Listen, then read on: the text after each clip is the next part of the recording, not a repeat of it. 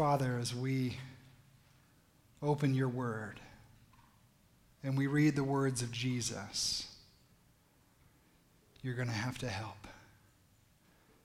You're going to have to speak through me, and you're going to have to open our ears and our hearts to hear.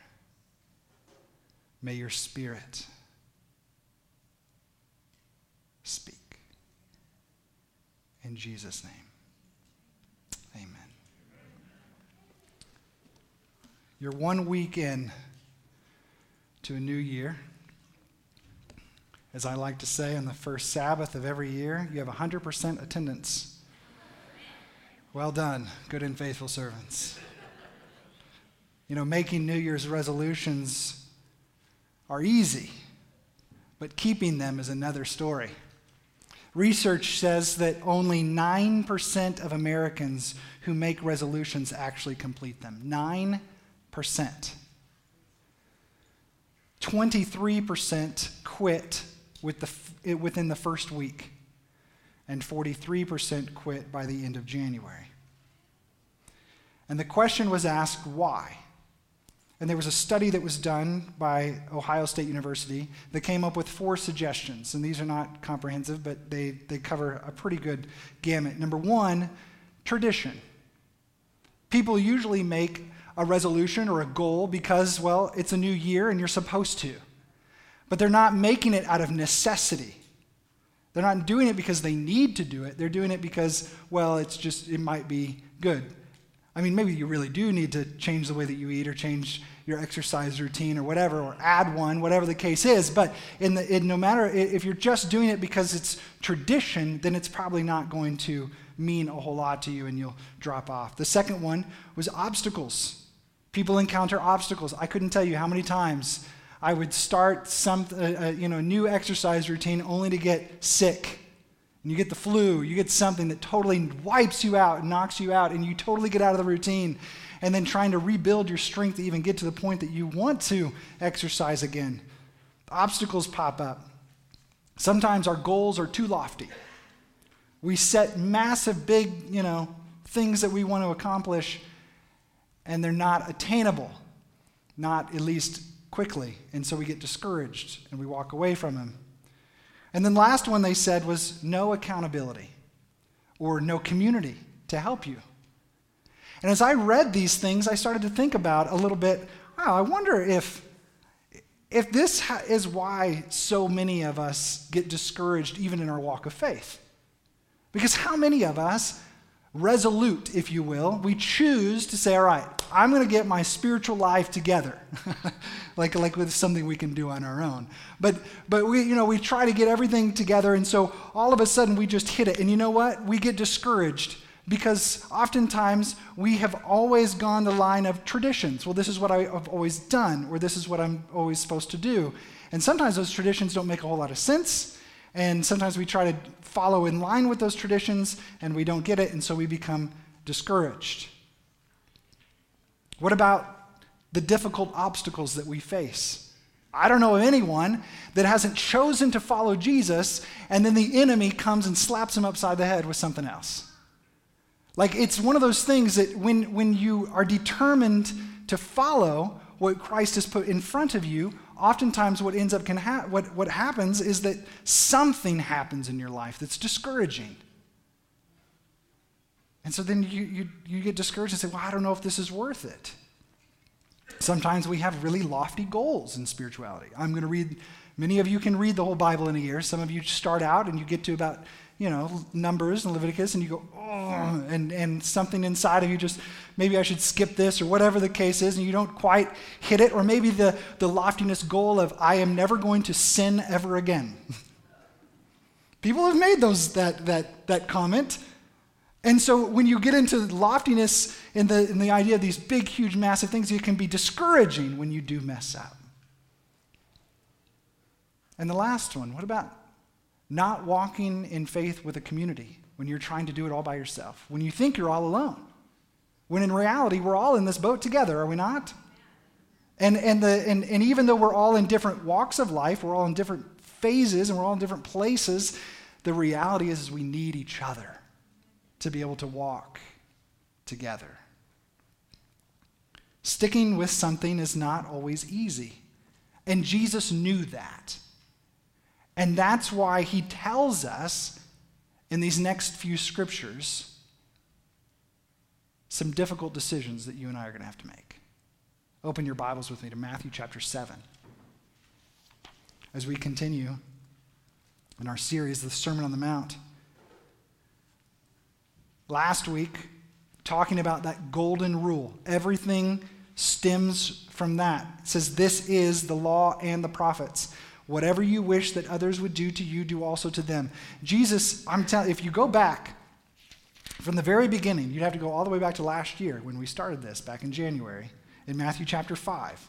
When you go back and you look through the Beatitudes and you look at Jesus calling us to be light and salt, when he tells us that he is righteousness and that he is the fulfillment, when he tells us to not stay angry and not to hold resentment towards someone, when he tells us not to lust, but instead focus our hearts and our minds on Christ, when he tells us to be faithful, when he tells us to be honest, when he tells us that we're going to encounter persecution but not to retaliate, when he tells us to love our enemies, when he tells us to, when we give, that we don't do it in a way that everyone else can see. We're simply giving to someone because they need it and we don't need recognition. When we pray, we don't pray so others can hear us. We pray to our God. When we fast, we don't fast so everyone will know that we're fasting. We do it as a spiritual discipline because it's between us and our God. That we lay up our treasures in heaven, not on earth. That we would not be anxious about anything. That we would trust Jesus with everything. That we would not be judgy and critical towards one another. That we would ask and we would seek and we would find and we would experience the power of the Holy Spirit in our life. And then he tells us that whatever you wish to be done to you, you should do that. And here we have all these different things that Jesus has placed out there. And he says, okay, it's decision time. It's decision time. All these things have been nice. They've been great theories. They've been things that we've talked about. We understand all these things. But now Jesus says, you now need to make a choice. Which one are you going to follow? Are you going to keep living the way that you've always left? Are you going to keep going the traditional route? Are you going to keep going the way of the scribes and the Pharisees? Are you going to keep going the way of what the religion tells you to do? Or are you going to go the way that I have called you? Are you going to walk in the way of the world, or are you going to walk in the way? And as these decision-making points come to a head, he has 4 warnings as he closes this out. He says that there are going to be 2 gates with 2 roads. He says that there are going to be 2 kinds of prophets. He says that there's going to be 2 kinds of disciples. And he says that there are 2 foundations. And so in these next 4 parts, we're going to see which side, which one do you and I choose? So let's study the first one. Matthew chapter 7 in verse 13 and 14. Enter by the narrow gate, for the gate is wide and the way is easy that leads to destruction. And those who enter by it are many. For the gate is narrow and the way is hard that leads to life. And those who find it are few. Some versions may say, enter by the straight gate. And well, that word is not straight as in no turns, that's narrow. So we're a narrow gate with a narrow road. And then it tells us that there's a wide gate and a wide road. One is difficult, one is easy. It's interesting when you look at some of the earliest manuscripts. I mean, you have to go way, way back. Only one gate is mentioned, which I thought was interesting. And if you look at it that way, it can change a little bit, but it doesn't change drastically. But the idea of that there's one gate, the one gate is the narrow one, and the other one's just a path.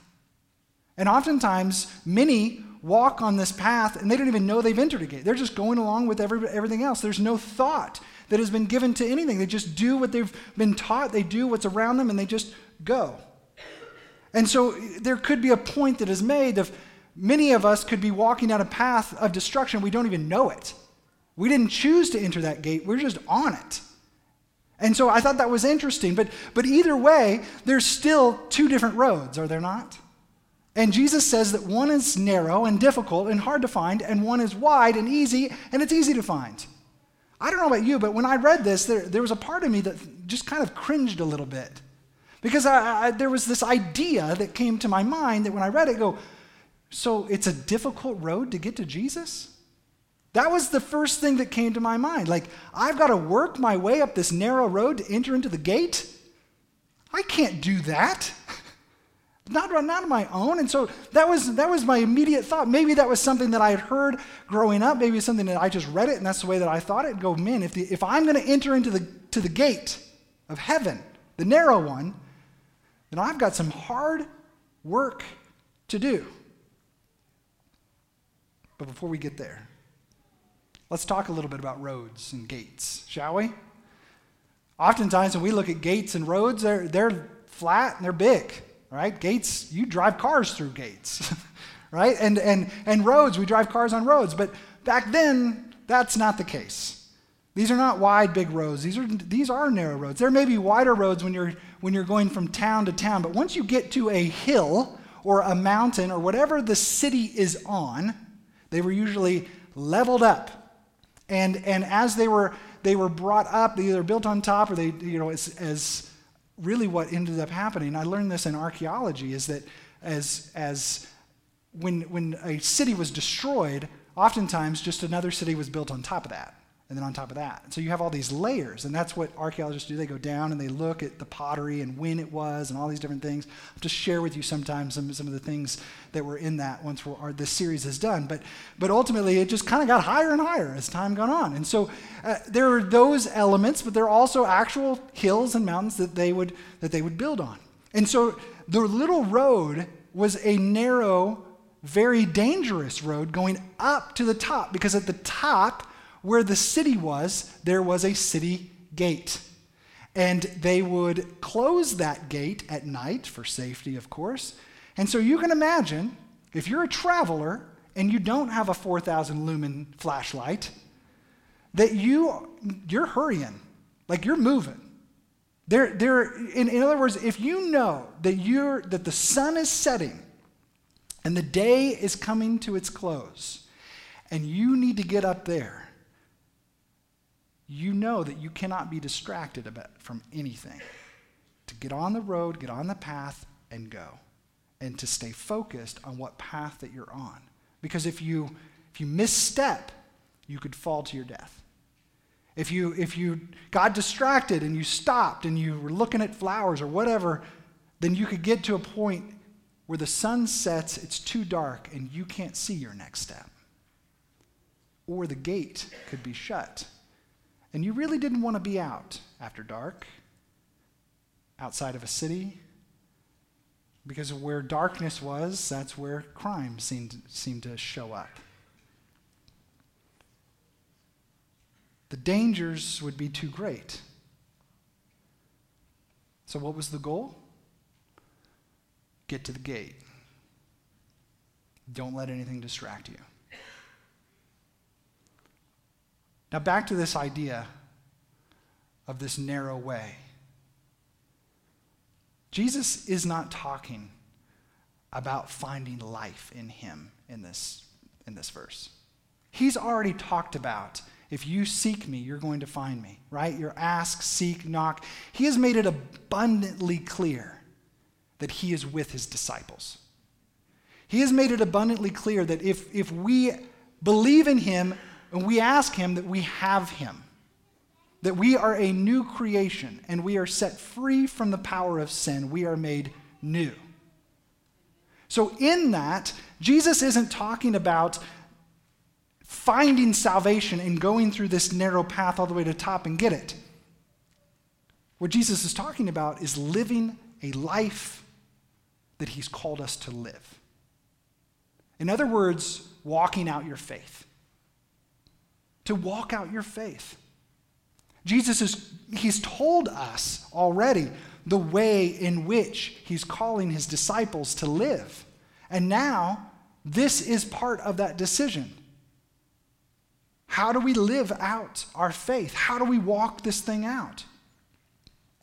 All the ways Jesus is calling us to live in a world that lives contrary to his values and to his principles. It's difficult when we live in a world that's counter-Christian, counter-Christ. But it's always been difficult. This isn't anything new. From the very beginning, it's been difficult. And I think about individuals like Noah, when God told him to build the ark, and for 120 years he is ridiculed and made fun of while he's building a boat for something called water that is going to flood the earth. It just didn't make sense. That road that he walked was not an easy road because the whole culture was against him. What about Abraham? He's part of the Chaldeans. He grew up in a Chaldean country. Here he is now choosing to follow God, and he doesn't even know where he's going. And all the promise that he did, but then you got to think about that even in his moment with Isaac and how difficult of a road that was, and to trust God all the way through it. Joseph, who had these dreams that he would become great, only to be thrown into a pit, a cistern, and there to die, but then taken out and be sold into slavery. And then he prospers there, but then he gets accused of trying to take Potiphar's wife, and then he's thrown into prison. And now again, he wonders, is this really what I'm supposed to do? He encountered obstacle after obstacle. He was a Hebrew living in an Egyptian culture. Can you imagine how difficult that would have been? And yet he chose to stay faithful to his God all the way through it. Moses, another Hebrew living in Egypt, trying to save it, messed it all up, has to go away, but then he's called back. And the road that he was on, 10 plagues, leading children out of Israel, going through the Red Sea. I mean, think of all the things that he saw. Think of all the things that he experienced, and yet there were times even in his life on that road, he said, Lord, I can't do this anymore. Joshua to take his place, to take the place of Moses and to lead the people into Canaan. I'm telling you, it has always been difficult to follow the path that God lays out for us. You in your own life know that there have been decisions that you've had to make. And when you're faced with a decision, which way do I go? Do I choose the easy way? Or do I choose the difficult way? Do I choose the way that God has called me to live? Now, out of all those stories, man, I could break down each one. We could have just a blast going through the patriarchs of the early movement of God and his promises. But there's one story in particular that always sticks out in my mind of a group of 3 who chose the hard road. You already opened your Bibles, hopefully, but turn with me back to Daniel chapter 3.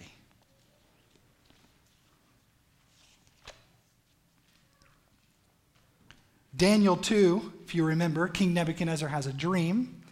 And the dream was this big image that were made up of 4 different metals. Well, and mixed with some iron and clay and all that.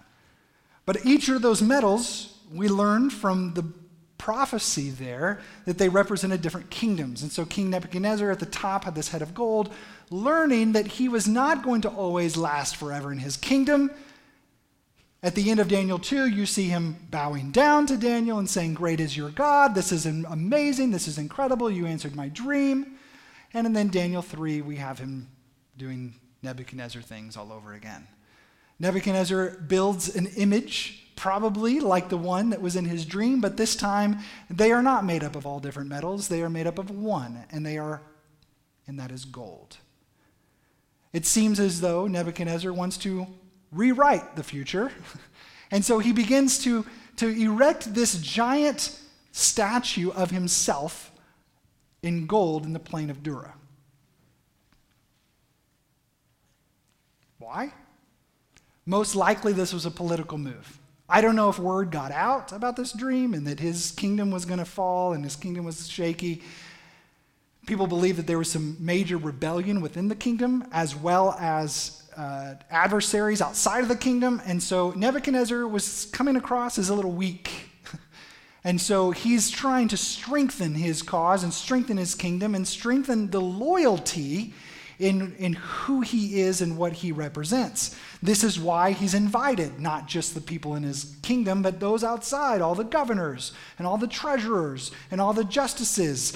You get the idea. This was a power move for King Nebuchadnezzar.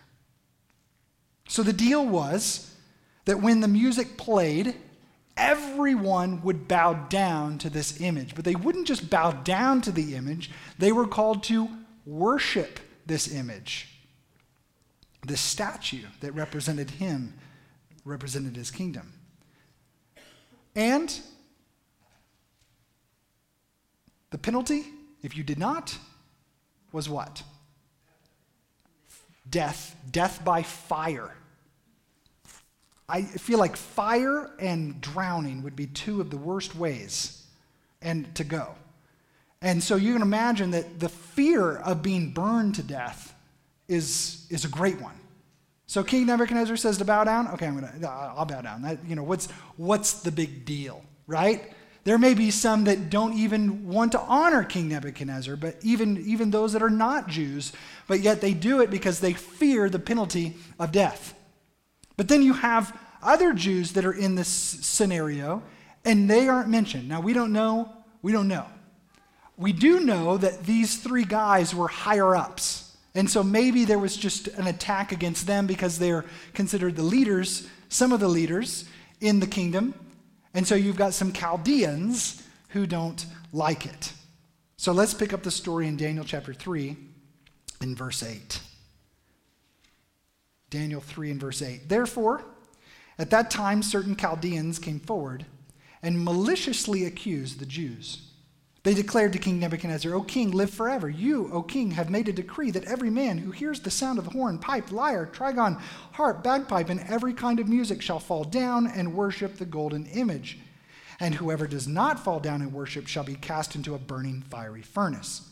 There are certain Jews whom you have appointed over the affairs of the province of Babylon, Shadrach, Meshach, and Abednego. These men, O king, pay no attention to you. They do not serve your gods or worship the golden image that you have set up. Then Nebuchadnezzar is in furious rage commanded that Shadrach, Meshach, and Abednego be brought. So they brought these men before the king, Nebuchadnezzar. And Nebuchadnezzar answered and said to them, Is it true, Shadrach, Meshach, and Abednego, that you do not serve my gods or worship the golden image that I've set up? Now, if you are ready, when you hear the sound of the horn, the pipe, the lyre, the trigon, the harp, the bagpipe, and every kind of music, to fall down and worship the image that I have made, well and good. But if you do not worship, you shall immediately be cast into a burning fiery furnace. And who is the God who will deliver you out of my hands? Shadrach, Meshach, and Abednego had chosen the narrow gate. And they are on the narrow road. And the road is difficult. Nebuchadnezzar was furious, giving them another opportunity. Here they are, standing in front of the king, the one who holds all power. The gate is narrow, and the way is hard. few will take this way. When you choose the way of Jesus, the road won't always be easy. I wish I could tell you different. But when I read stories like this, it just proves otherwise. What Daniel had to go through from Daniel 1, Daniel 2, Daniel 3, Daniel 5, Daniel 8. I mean, poor Daniel. To follow that road from the beginning of his life to the end. Look at what he encountered. But also look at what he gained. You will be criticized. You will be mocked. You will be persecuted. You will encounter trials. You will. Jesus says that we will. And I think he's telling us the easy way is trying to avoid all those things, to compromise, to take another direction. Come on, Shadrach, Meshach, and Abednego. Surely you've got a sandal you could tie during the music. Surely you could just fake it until this all ends. But look at what these three men do. Shadrach, Meshach, and Abednego replied to the king, Nebuchadnezzar, we are not in need of an answer to give you concerning the matter. If it be so, our God, whom we serve, is able to rescue us from the furnace of blazing fire. And he will rescue us from your hand, O king. Love that. What was the question that Nebuchadnezzar asked him? Who is the God who will deliver you out of my hands? And they respond, our God is able to deliver us out of your hands. Our God is able to deliver us from the fiery furnace. Our God. I want you to recognize something for a moment. Daniel, Shadrach, Meshach, and Abednego, throughout the story of Daniel, the history stories and the prophetic stories, all this part in Daniel, they are in God. They follow Yahweh. They are his children. We would look at it today after Christ, what he has done, we would say they are in Christ. We are in Christ. We serve a God who's able. We follow a God who can do it, who can make a way when there's no way, who can take us over the mountains, who can get us through the darkness. We serve that kind of God. And we are his children. We are his. We are free because of what Jesus has done for us.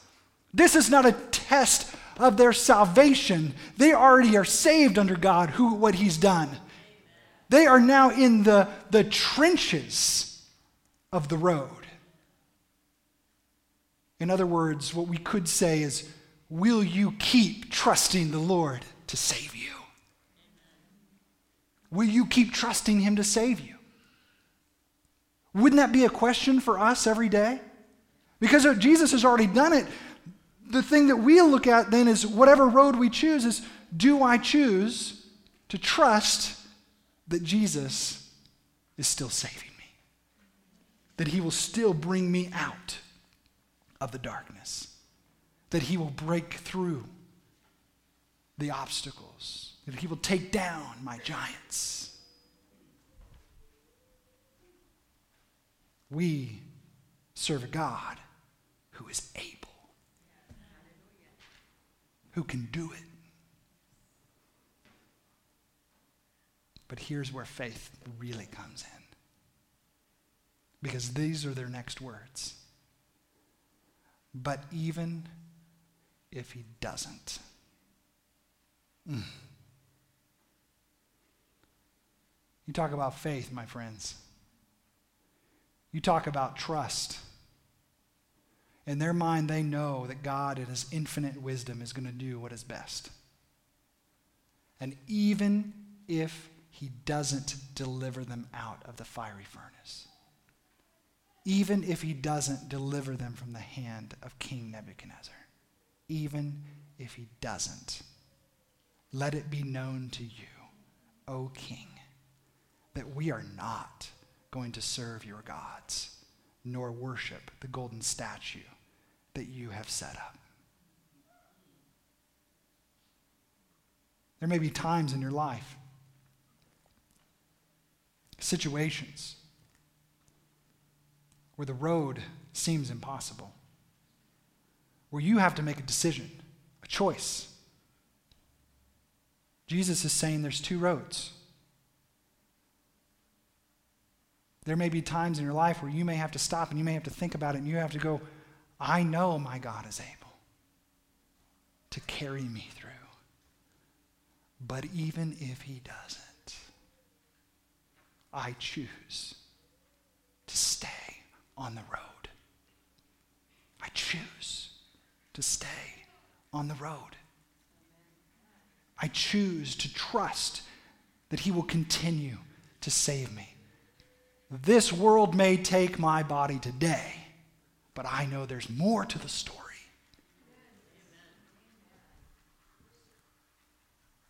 Our God is able. But even if he doesn't, we will still remain faithful to our God. Isn't that the road? Nebuchadnezzar was furious. He ordered the furnace to be heated 7 times hotter. They're bound and they're thrown into the furnace. The furnace was so hot, the guards who threw them in were killed. You can imagine the tense silence in the room or wherever they are. I don't know how this thing was set up. I wish I could see how this fiery furnace was set up. You know, tossing them into it or down below, or are we shoveling them in like coal? I don't know. But either way, you can imagine that it's quiet. There's no screams that are coming out of the fire. And the people, the officers that threw him in, they're dead. So you can imagine everybody else is going, oh goodness. And Nebuchadnezzar is sitting there waiting. And he's probably fuming. You can just imagine. Have you ever done that? Where you act out in anger and you just kind of sit there and just, you're just kind of waiting to see what's going to happen. And I can imagine that he's sitting there and he's fuming, he's waiting, and the silence is palpable. But feel it. Awkward. What's going to happen?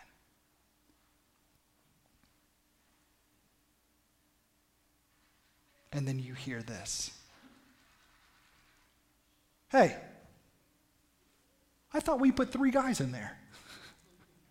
Nebuchadnezzar looks in and he sees that something's off. And they said, it's true, king, that we did put 3 in there. And he answered and said, but I see 4. And these 4 are now unbound. And they're walking in the midst of the fire. And they are not hurt.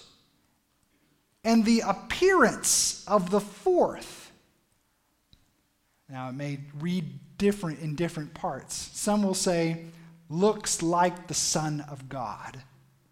Some would say that he looks like a son of the gods. Different ways such as that. I think Nebuchadnezzar knew that there was something special about this 4th. So special. Maybe he didn't know what the Son of God looks like, but he knew. He knew that that one was the reason that those 3 were still alive.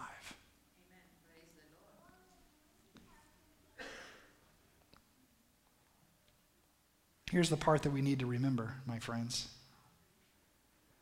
As you walk this narrow road, you are not walking it alone. You're not walking it alone. I love what the book Thoughts on Mount of Blessing has to say. It says, though the path is so narrow, so holy that sin cannot be tolerated therein, yet access has been secured for all, and not one doubting trembling soul need say, God cares not for me. That the path, did you catch that?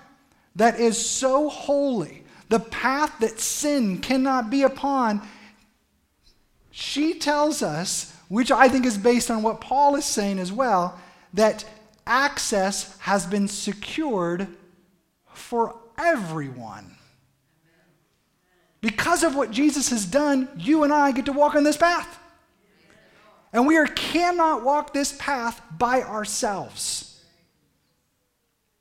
The road may be rough, the ascent steep. There may be pitfalls upon the right hand and upon the left hand. We may have to endure toil in our journey. When weary, when longing for rest, we may have to toil on.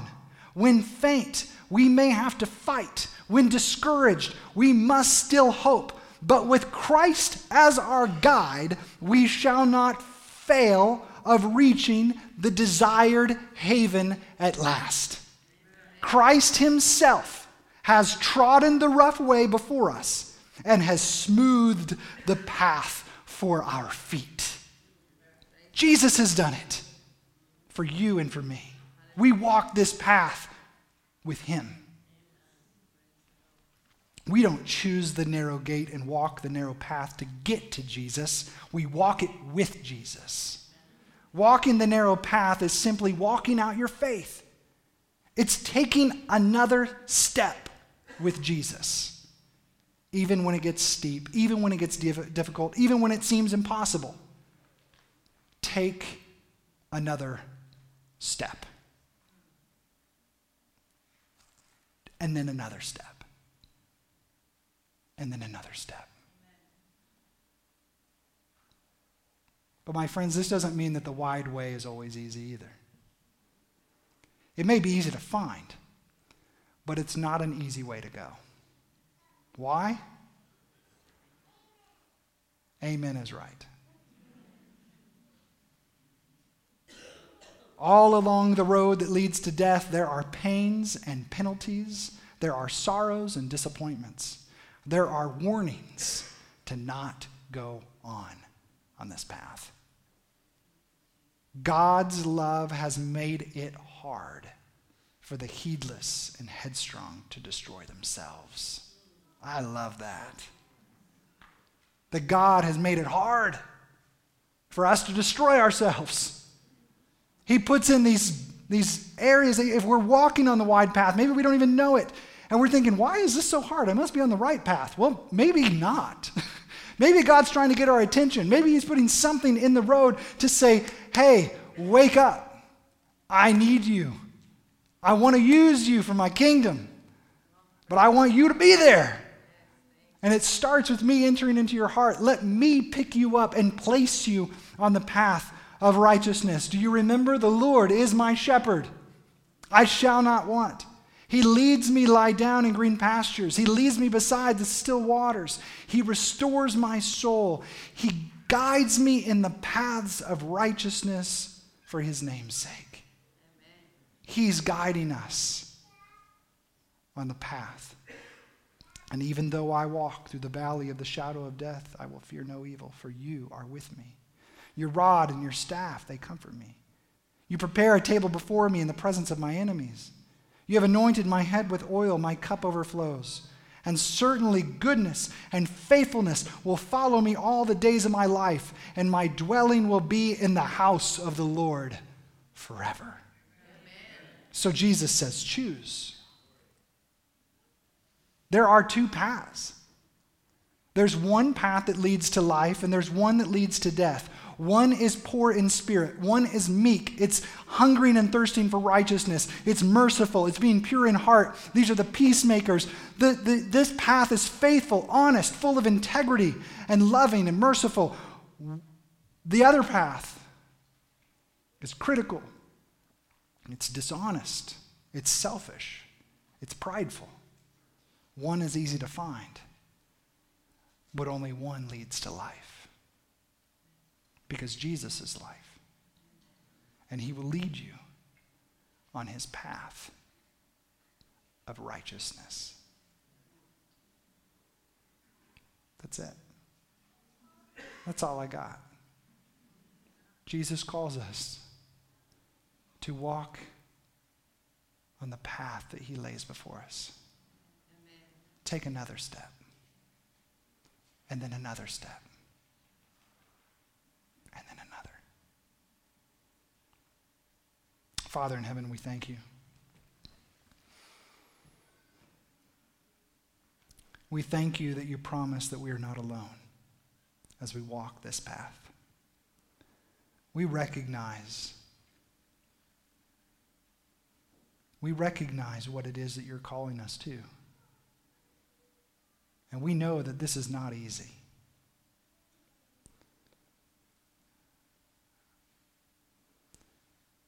But you are so good. And that you are with us. And that you are going to guide us. And in the darkness, you'll be our light. And in the heat, you will be our shelter. Everywhere we place our foot, you have gone before us. Just as you promised Joshua. And your word says that you are with us always to the end of the earth. Yes, the road may not be easy.